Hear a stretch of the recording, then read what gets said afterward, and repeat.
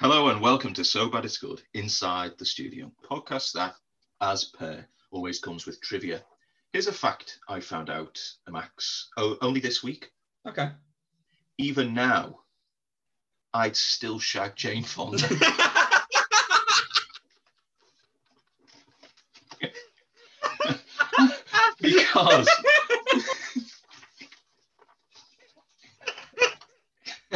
because I'm sorry, no, I wasn't expecting that to happen.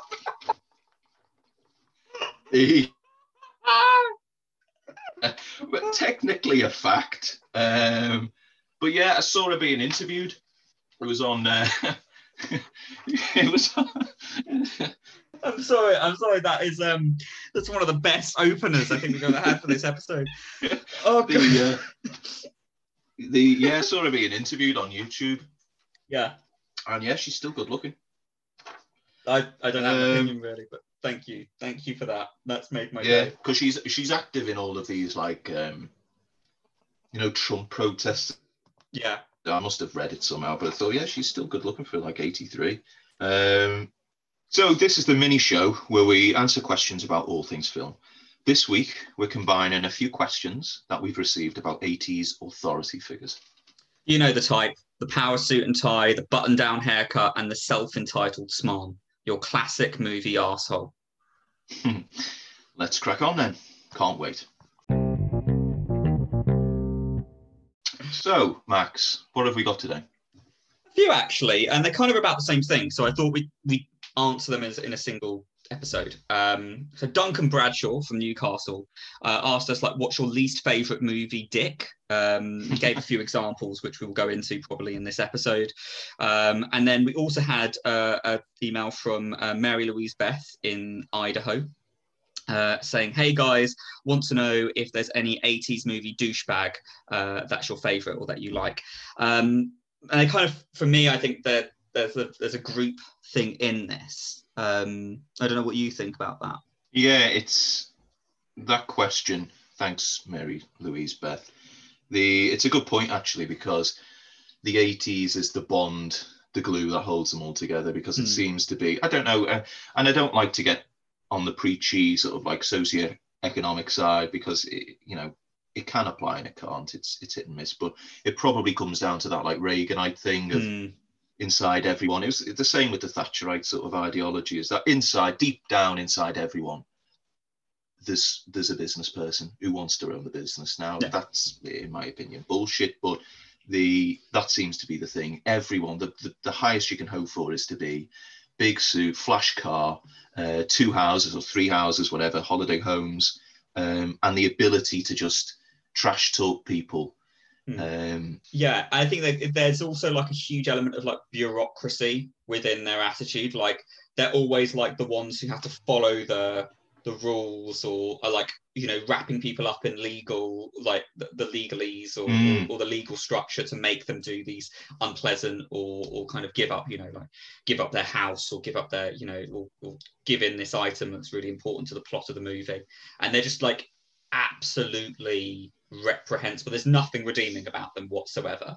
But yeah, I think like there's quite a few of them. When you start like peeling away at the surface, there's quite a few that come to my mind, at least. I mean, for me, the one that always sticks out is the guy from Ghostbusters.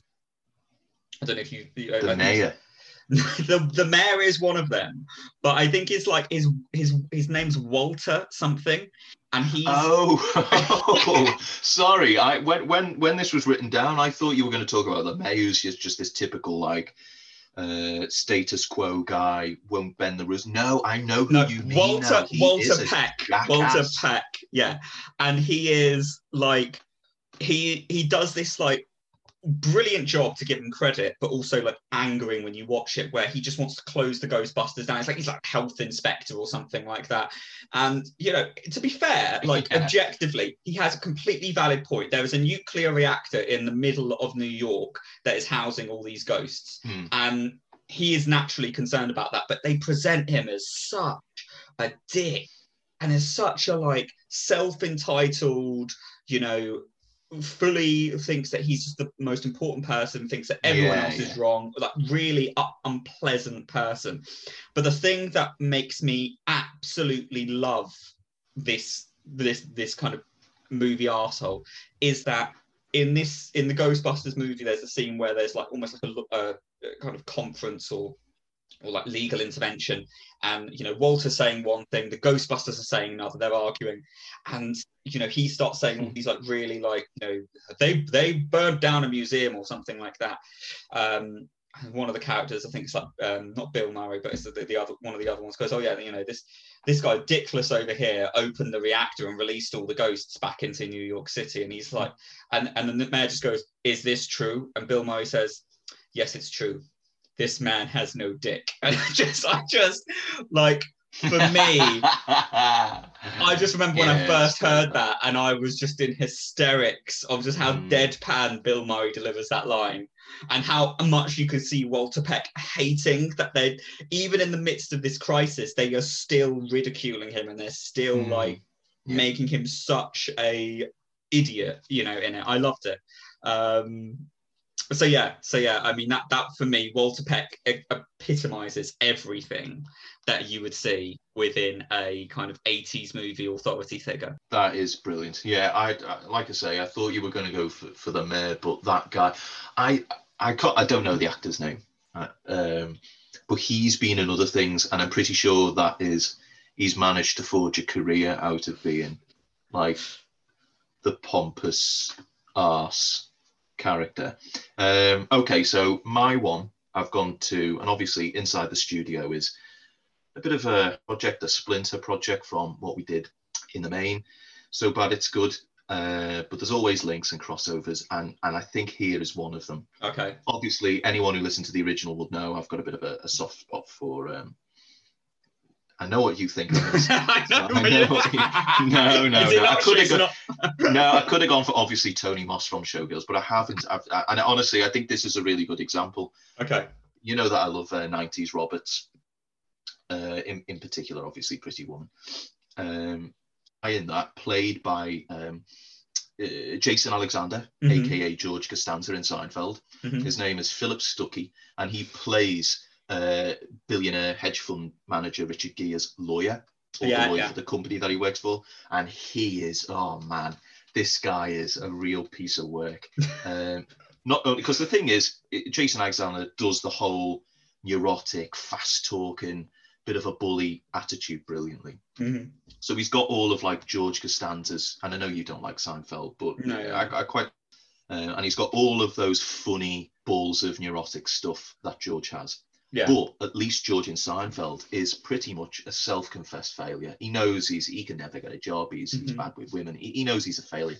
This guy has none of that. This guy's just pure success. Yeah. Rich, lawyer, whatever. Like, there's no holding this guy back. There's no sort of like stopping. Sadly, in a way, right up until the end, where he literally does, without the intervention of Richard Gere, rape Julia Roberts at the end of the film.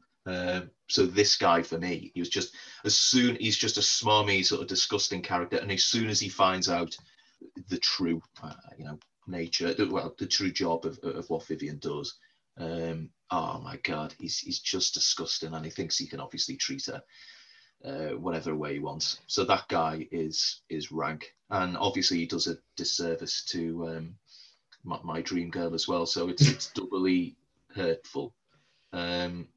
I think thank God it's only a film, because believe me, Max, if it was real, I'd be a dual citizen by now. The thing is that with all these characters, they're always like protected by this bubble of the system, or this bubble of like hierarchy, and that's what's really frustrating, is that they are physically weak. They are usually like a real wimp or kind of embarrassment. But because of all these barriers that they've been able to create, because they have a certain position in the company, or they're able to do certain things that, like, because they're rich enough or something, they're able to just be absolutely horrible characters. And so it's so rewarding when you actually see them stripped back, and like when all those things go down. I mean, think like there's a guy in there's a similar kind of character within Total Recall, Cohagen, and he's a similar thing, and he has all these like really like wanky phrases that he says, and one of them is just like, you know, he's got like a detonator to a bomb at some point in the movie, and he's just like, you know, when I press this, you'll all be gone and I'll be home in time for cornflakes. And it's just this like, what the hell are you talking about type thing. And so it's so rewarding when obviously Arnie is able to square up to him, and obviously Arnie being this absolute machine of a human, like being able to like take him down and stuff, it just feels so much more rewarding. But yeah, I think that's one thing you can't stand, is because you know that if they were going toe to toe with the protagonist or the main characters of the story, they wouldn't stand a chance. But it's because of all these barriers that they've been able to hide behind. They're quite cowardly as well, which I can't stand. Yes, exactly. Yeah, it makes you hate them as well. I was the other one that I was also wanting to kind of highlight, because I think they need to be highlighted, is the head teacher from The Breakfast Club. No, that's an interesting one, because he's basically, I'm sure I've seen him play like jackass businessman in other films. So do you know who he is? Oh, he's go on. It's going to be. He's the police guy in Die Hard.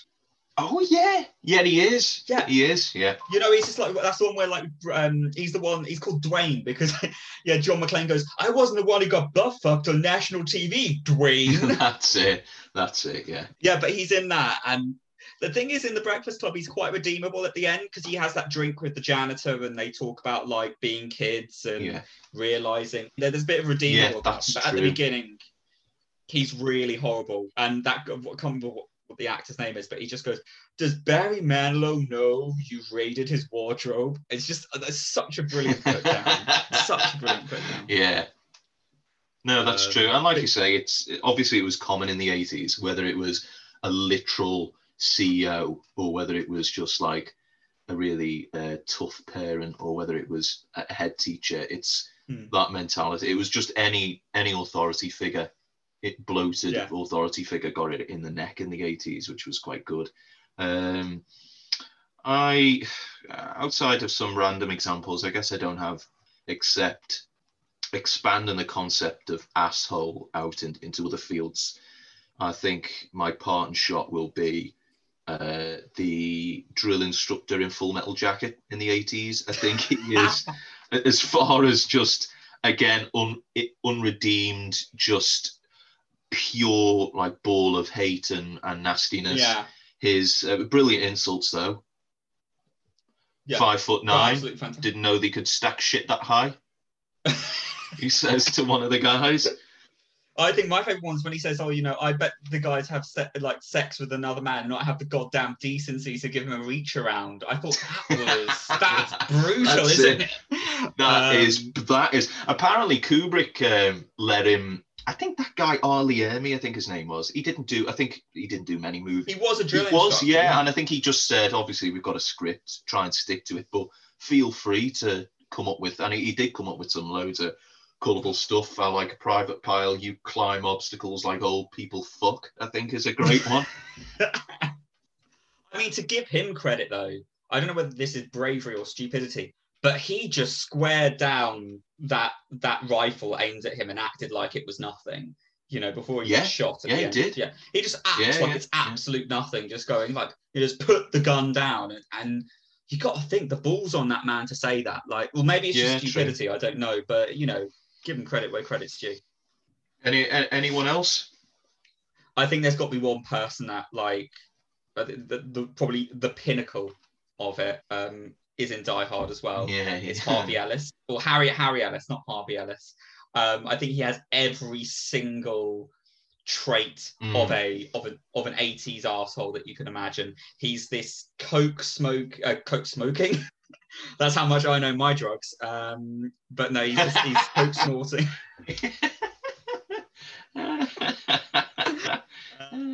You smoke coke, don't you? No, he's this I think when you first meet him, he's like snorting coke off Holly Gennaro's desk. Yeah. And then he says something. There's this one bit where then he obviously has all this like rant. He's like really smarmy and sleazy, and he gives Holly a Rolex for Christmas and stuff like that. And there's this bit when obviously he thinks, oh yeah, I can actually, Alan Rickman as Hans Gruber, like this amazing villain, like really imposing, very threatening. Obviously got this team of crack team of specialist terrorists there. They know what they're doing, and he's like, no, I can do this. Like completely, like the arrogance is through the roof with this guy. It's higher than the Nakatomi Tower, and he's just like, no, look, I negotiate $1 million deals over breakfast. I think I can deal with this Euro trash. What the fuck are you talking about? No, you can't. They've got like weapons. They've like without any flinching killed a bunch of people already. And you think, no, I can just go through. And obviously probably the best line in that entire movie. There's a movie full of amazing lines, but it's when he's like trying to kind of like, smarmy, sweet talk Hans Gruber, and Alan Rickman with this like brilliant, almost shocked expression of like, I cannot believe the kind of wankiness of this guy in front of me. He's like, oh, you've really thought this through, haven't you? Wow, you're so perceptive. And he's just like completely, Alan Rickman's brilliant in that scene, but he's like, Hans, booby, like, it's great movie. He is an absolute knob, that guy. Last honourable mention from me, again, expanding the concept, I guess, if we're talking about 80s and we're talking about being mean, or films in the 80s and general nastiness, my last point would be the crowd in the train station in The Elephant Man. There's a whole group of because there is no need for that. And obviously, I've had a few, whether they make the show is always debatable. I've had a few pops at The Elephant Man myself. But nothing in comparison to how they torture that guy. And The Elephant Man, well, I think maybe it was 1980, or it's definitely, but there you go. More 80s meanness on the menu. So that's it. Our favourite, or rather least favourite 80s douchebags, or probably just arseholes in general. I think this episode should be called the arsehole episode. That's going to get demonetised, isn't it? Yeah. So I think we really went to town on. We covered all the complete variety of jackasses. But say that this is in any way complete or comprehensive. If there's someone we've missed out and you've got a suggestion, maybe even for a future topic that you want us to chat about, or you even like what we do with our visual stuff and our memes, just drop us a line. We're very friendly. And you can reach us on Twitter at SBIG-podcast. On Instagram at SBigPodcast. Oh, and we also have an email as well. SBIGpodcast@outlook.com. We still haven't decided whether SBIG or SBig is going to be the nom de plume of the thing. Wait, actually, so I was thinking this. Why do I call it that and you call it this? I think probably because it's on the tip of my tongue to say the notorious SBIG podcast. You can't really do that with SBig. But anyway, that's all for this week. Thanks for watching and listening, as always. Make sure to check out our other stuff. We've got a big backlog of our main project, if you will, or the one we did prior.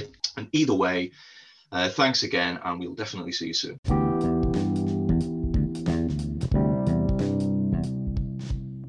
So Bad It's Good is an independent podcast created by Max and Ash and published on Anchor, with music also created by Anchor. All views and opinions expressed are our own and for the purposes of entertainment. Be kind, rewind. Have you seen Dunkirk yet? No, I haven't. Okay, well then do that. Like, watch I'm Dunkirk. willing to chance that. Well, like I say, I like The Prestige. Got nothing wrong with it. I like that. Fantastic. I think it's one of his better. You've seen Memento, obviously, because you can't stop banging on about that guy. Have you actually seen the Dark Knight trilogy? Yeah. Yeah, all three of them. Went to see. I saw the Dark Knight was the first one I went to see. Okay. And then I hadn't seen the Batman Begins, and then I did see it later, but really hated that. I did like the Dark Knight. I got, because obviously you can't knock the performance, and then wasn't too fussed on the Bane one.